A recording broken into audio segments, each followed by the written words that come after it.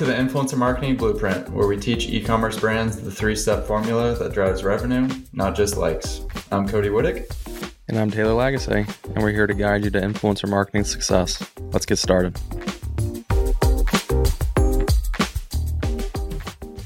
All right, guys. I'm back from my travels, Nippon, Japan, and we're back with another episode. Today, we're just going to cover some questions, rapid fire questions that are common in influence marketing and just in general in the marketing world. And also we asked our lovely audiences on Twitter to send in some questions. So we'll get to those as well. I'm sorry we're not going live. This isn't a live podcast. We're way too professional for that. So this will be 2 weeks delay for some of these people that will be hearing these questions. But Taylor, what's up, man? Just missed you, man. I'm just happy to be here on the video with you, talking to you. I love it. I missed you. It's good to be back. How's Cashville, Nash Vegas? I haven't actually gone down to downtown Nashville. Probably won't for a while. But the immediate vicinity and local suburbia has been fantabulous. Fantabulous. Wow. That's a word. Any questions on your end, man? Like any just big time questions you're rolling around and just can't answer in the influence marketing space? We got plenty in the queue here if we just want to go straight to the queue. All righty. Well, some of these questions are from that we've heard traditionally in the past, and they wouldn't make sense for an entire episode necessarily. And we might just spend all our time on one, and then maybe that actually I'm proven wrong. But number one here is, what about rev share or brand equity deals? So I guess context for people out there is like brand equity deals as far as working with influencers, bringing them as equity holders into your business, or actually a revenue share deal with an influencer. So I'll just leave it at that and let you speak to it, Mr. Lagasse. Yeah.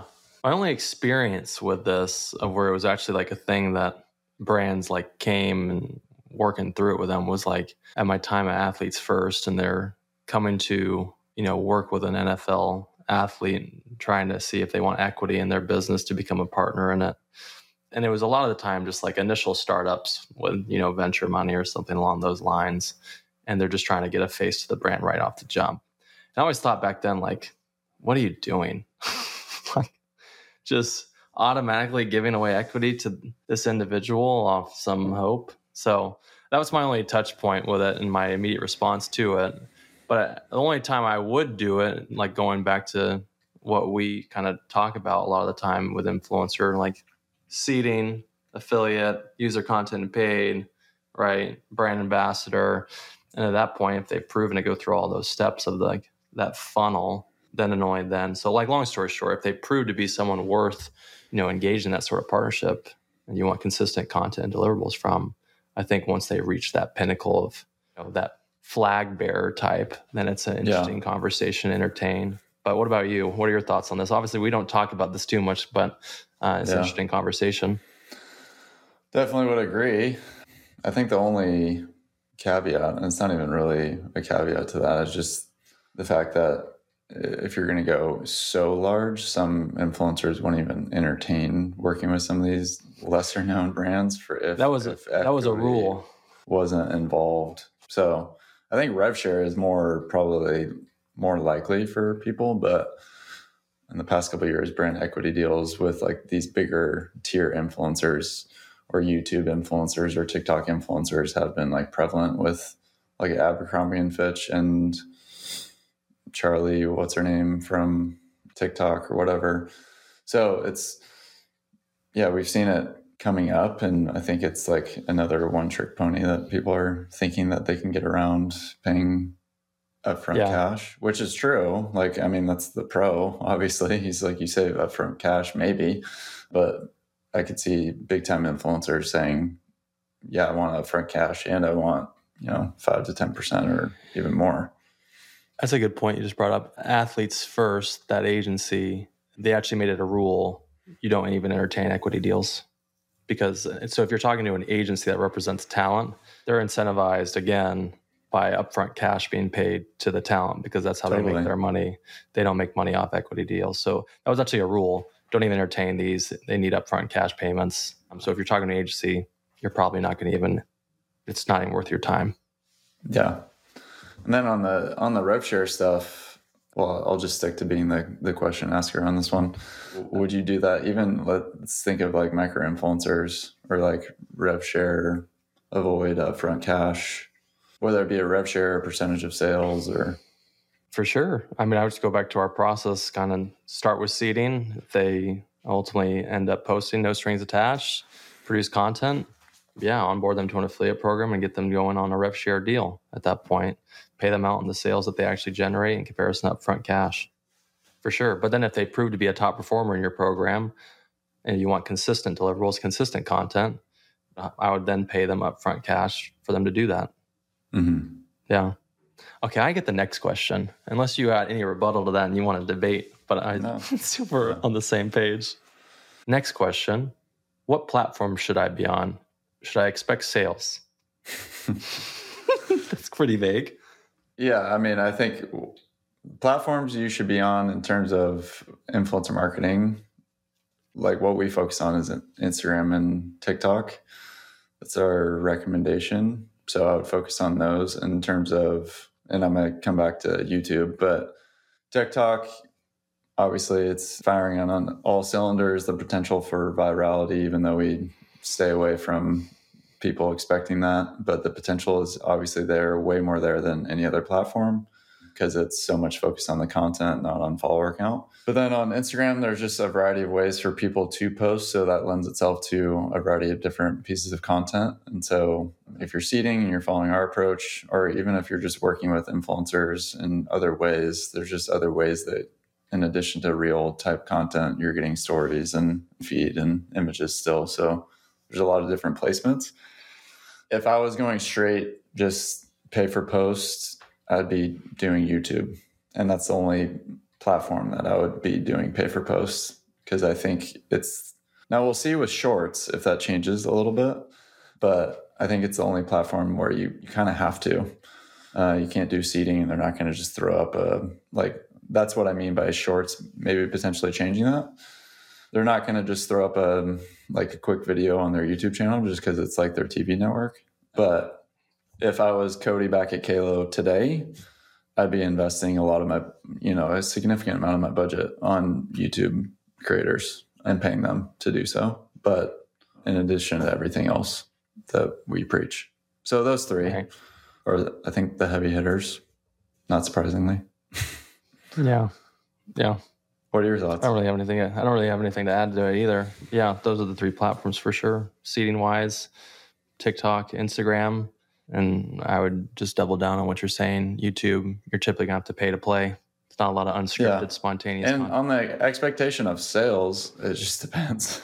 Like if you're YouTube, I mean, hopefully, like you're getting sales out of this, like especially if you're gonna pay to play but we're probably beating a dead horse. But if you're just listening to this now, like, no, you shouldn't expect sales on organic alone off of these platforms if you're working with influencers on YouTube or TikTok. I think you should keep your expectations at zero. And so if you get 1 or above, then it's great. All right, next rapid fire question. These aren't necessarily rapid fire, but, our version of it. Does influencer marketing apply to B2B? We've gotten that question quite a lot.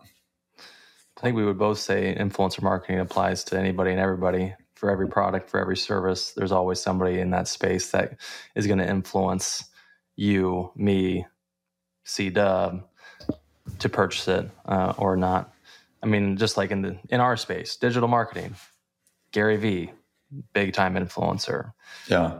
There's something in everything, someone in every space that's going to have that sort of influence over the masses. So for sure, I think the question that we get a lot is this, because we're just huge on seeding, is influencer seeding applicable to B2B? So, I mean, what would you say to that, C-Dub? I would still say yes. It's just, it takes some creativity we still recommend sending out a physical product to people that represents your business. So sending them a free trial is just not going to move the needle on getting them to onboard onto your app. So oftentimes what we've seen is that sending something physical in the mail is a trigger for them to get onboarded, or something outside of a coffee cup and a t-shirt that's going to get thrown in the mail or become a workout shirt. So just thinking creatively around, like if your business hypothetically grows sales, I know that's vague, but maybe getting something that represents growth in a creative way. Yeah. Still think it's the best approach to initiate with influencers. For sure. Of course. So without a doubt. Next thing in here, I don't know if this is rapid fire. It's like a random assortment of questions across the spectrum. Yeah. The next one. Favorite athlete? Cody Dewittix. So number 4, unboxing experience. Why are they so important? I would say that it aligns with your customer experience. So if you can think about influencer marketing closely aligned with customer experience, the better your influence marketing will be. And everyone doubles down on unboxing experience for their customers because it's like that next touch point that they have with the customer. It's, it's your post-purchase flow. Well, and with influence marketing, it's no real different, especially when you're doing it with seeding. It's that next touch point that doubles down on a great first impression from your outreach message or your contractual, negotiations. It's like, oh, wow, this brand is serious about me. They put a handwritten note, or even if you didn't do that, but like the box is pretty. It has things that just make this brand look elevated, which for us with seeding, it increases post rates when brands properly invest in this. So that just means more content. And it's not all the time just about a ton of unboxing content either. We've seen it just like what I just said, just double down on a great first impression. So that's why I would say it's super important. Anything you would add to that? Just more likely to post as well when you see them. At the end of the day, they're more likely to share that as content when they ultimately end up posting. That's what you a lot of the time want. So for sure, far greater impression, far greater long-term relationship, and far greater likelihood for them to actually post. So that all stems from what Cody's saying here. Thanks, Taylor, for your affirmation. What has iOS 14, 15, 16, 21 done to influence marketing? No. What is iOS 14? Maybe a little quick 15-second blurb on what iOS 14 is. What has it done to influence marketing? iOS 14, attribution. I mean, at the end of the day, it's not an effectiveness issue across paid social, but it's visibility into attribution. So a lot of people, iOS 14, people have the ability on an individual basis to opt in or opt out of being tracked. And so with people opting out, your ad account dashboard on Facebook per se is going to lose its ability to attribute sales to someone that opted out of being tracked. So really iOS 14 is all about attribution. We lost some visibility into it across acquisition channels, unfortunately. But how do you think it impacted influencer marketing? Well, that was my question. Well, you said I take the 15-second blurb, so pass. All right. I won't argue. What has it done to influence marketing? I mean, really simply, it's grown influence marketing because people are trying to diversify, which I would say, yes, that's good. A lot of times people come to our door and say, yeah, iOS 14, Facebook ads have gone through bad. I'm trying to diversify. And then we turn around and say, well, we're just going to basically get a bunch of content for your ad creative because we've seen it work. And it's funny, I was talking to a guy yesterday, and it's just like there's all these people saying that, Facebook is not working, yet like every smart business owner and people that we're talking to is seeing it work across the board. So yeah, the short answer is it's grown influence marketing. People are expanding into it because they feel like they have to. Yeah, they're fearful. They see their ROAS and their ad account go from a 2 to 1.5, and they just assume that that's the new ROAS, when in reality, It's probably not. Mm. And you're just losing visibility into that 0.5 difference. So don't freak out. Keep going and test everything. Yeah. You're asking me this time? Sure. All right. So this is questions from Twitter. Favorite influencer marketing tools or software? Taylor, hit them. Take it through the tech stack of Kinship. You heard it here. Identification, we got Aspire. Previously used Tagger, made the transition. Highly recommend Aspire. 2, for outreach, we use Mail Meteor. It's not really like an influencer tool per se, but it can be a great tool for outreach.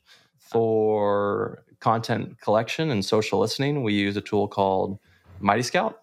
That's just going to let you know who posts what and when. We use the seeding app on Shopify to be able to mass send out your products at scale. Sending out products one at a time and a one-off basis and zeroing out those orders is a nightmare. Don't ask anybody about that that's done that. You'll get anger and frustration. So that will help that. And then that's really it. Meta. Right? TikTok. Of course. Oh, what actual tools? Yeah. Instagram, TikTok, for sure, Meta, all the above. And then, you just have those free identification tools, right? Instagram Brand Collabs Manager, Meta Brand Collabs Manager, TikTok Creator Marketplace. Instagram Creator Marketplace, TikTok Creator Marketplace, and Meta Facebook Brand Collabs Manager. All free identification tools. Word vomit, lots of tools. Go use them all. That goes into one of the questions that you already hit on was tools to find influencers. You already mentioned some of those. Do you want to retouch on those? So you said Aspire. Some of the free ones you just mentioned were, or maybe I'll just touch on them. Touch on it. Recap it.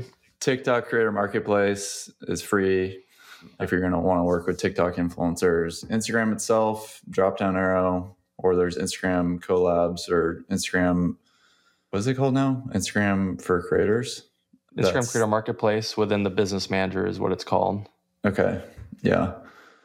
There's Shopify collabs. That's free. That's Shopify app that used to be called Dovetail. I've heard terrible reviews, so don't use it. Same.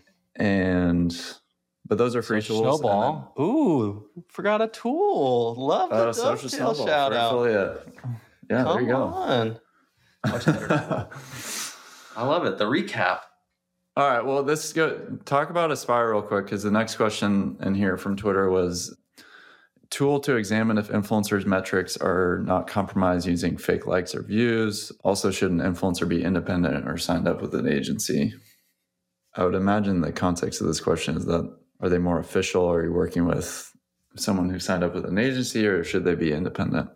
But talk about the tool to find fake followers, fake views, or anything like that, whether Aspire can do that. The free tools can't. But the tools what you're typically paying for, which we do, typically give you a little bit more robust capabilities. And Aspire is able to definitely showcase how many authentic followers do they have, or how much authentic engagement do they have, excluding things like bots per se. But this is interesting, on the topic of influencer identification, we'd be remiss not to bring up Grin here and what they just went through. That just kind of reminded me. Something to be cognizant of with your identification tool, if you're going to vet one, of which one you want to ultimately use. A question you just need to ask is, how do you get your data, your influencer data? And if it's not first-party data, and just define first-party data, that means they either get their information from influencers opting into sharing that information, or they get that information directly from Meta, if it's for Facebook or Instagram, or if it's from TikTok and they get it directly from TikTok. If they say we get our data from a third-party source, that is not a sustainable option to move forward with. It's against Meta and TikTok's policies. If they find someone that's using a third party to get their data on influencers for identification, they're going to shut them down in the way that they just barred Grin. So that's what just happened to Grin. They were getting their data from a third-party source. Facebook's throwing the cuffs on them right now. So that's just something to be aware of. They're axing everybody right now. Currently, 13,000 employees too. It's wild. Grin is 13,000? No, Facebook. Oh, I was about to say, whoa. Didn't know they were that big. Yeah. Wild. So that's the ID front. I went off on a little bit of a tangent there. No, that's good. Glad you brought that up. I'll let you. I'll throw the pass to you here on the second part of that question. Yeah, should influencers be represented by agents or not? The reason why this is one of the questions that should you start with micro influencers? Yes. Define a micro influencer. We would say it's 150,000 of following and under. So broad on purpose, but usually we've found that, and it's probably becoming less and less, but usually those folks are not represented by an agent. So you're not dealing with someone else in their inbox. But I mean, even a couple of years ago, you saw influencers with 20,000 followers that have an agent or whatever. Especially on YouTube. Yeah. You're definitely going to run into that on YouTube. Why don't you want to talk to an agent though? One, there's a conflict of interest, and oftentimes it's really hard to start with seeding. But a lot of times it's also just unavoidable. If you really want to work with this person, I don't care if they're independent or they have an agent. If the agent's willing to listen, like for me at Kalo, it was unavoidable to not go through an agent, especially because we were doing so much like macro celebrity stuff. But still the same premise that we have today was, well, we're not going to work with your client if they're not a lover of the product. So like I need to seed them the product first before we can ever start talking about a deal. So if you're going to follow that advice, which we would say is good, then if the agent's willing to say yes, then that's fine. But if I had to pick one, and it was like either or, then independent would just be a lot easier just because you're not talking with middleman. Right. For sure. So, all right. Last couple here, how to find the true cost of a creator. I think is probably interesting. I'm convinced the only way you can do it is taking them through that funnel. Seeding. What is it? Because a true cost is how much value that they provide to your brand and your product, the true cost. So taking them through like where you seed them, okay, after they post of their own free will, free of cost, okay, onboard, use that content into paid media. How did that content perform in paid media? Onboard them to affiliate program. When they post, how many sales do they generate? Okay, and then measure the value of that content in paid media. Measure the value of that content being posted organically. What did it drive? Okay, if it drove $1,000 off, how much did it cost? Okay, what's your ROI there? And at that point, what kind of ROI are you after? That's the cost that you want to pay at the end of the day for them to continue to do that on your behalf. That's the only way I would really know how to answer that question, to get what you should pay each influencer in the way on behalf of your brand specifically. Yeah. But I don't know. How would you go about that? I think you nailed it. Frick yeah. It's such a rarity here on the Kinship Podcast. Come on. Shut up. Last question. What's the right method to choose influencers to work with? Still feels like the lottery, even when their engagement rate is good. I can't say this answer again. I'm just a dead horse at this point, so I'm going to let you take it.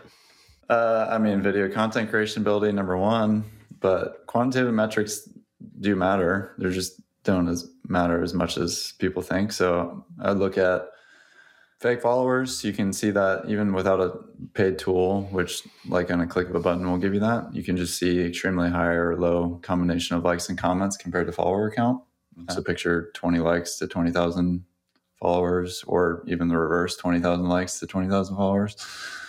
I'd look at, are they active on the platform? So they're posting consistently. Their last post wasn't a year ago or even 6 months ago, but they're posting ideally daily, either on stories or just on all platforms. And then engagement rate 1% or above, just because we're not overvaluing on platform engagement.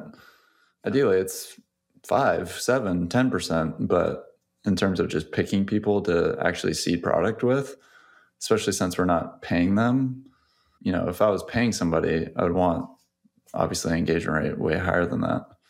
But it's their video content creation ability. It's them being charismatic, comfortable, creative on camera. That's what's going to sell, and you want to repurpose that content. And that's the banger we're going to end with. All right. That's what it's all about, baby. We got So 1 what's minute left happening? before we hit the 30-minute mark, and this is supposed to be rapid fire influencer marketing questions, and it wasn't rapid fire at all. Cody and Taylor, freaking So 30-minute random, commute man. to work, and right on the money. Cody puts the itinerary together. I do. Bye. All right, we'll have more of an agenda. All right, sweet and sour sauce. All right, that's all for today. If you'd like some help developing your influencer marketing campaign, go ahead and DM us on Twitter. Links are in the description. Or you can head to kinship.co to learn more, and you can book a call there. That's KYNSHIP.co. At kinship.co, you also find tools, templates, and resources, all designed to help you grow an influencer campaign that drives visibility and sales, not just likes. Thanks for tuning in as always, and we'll see you next week.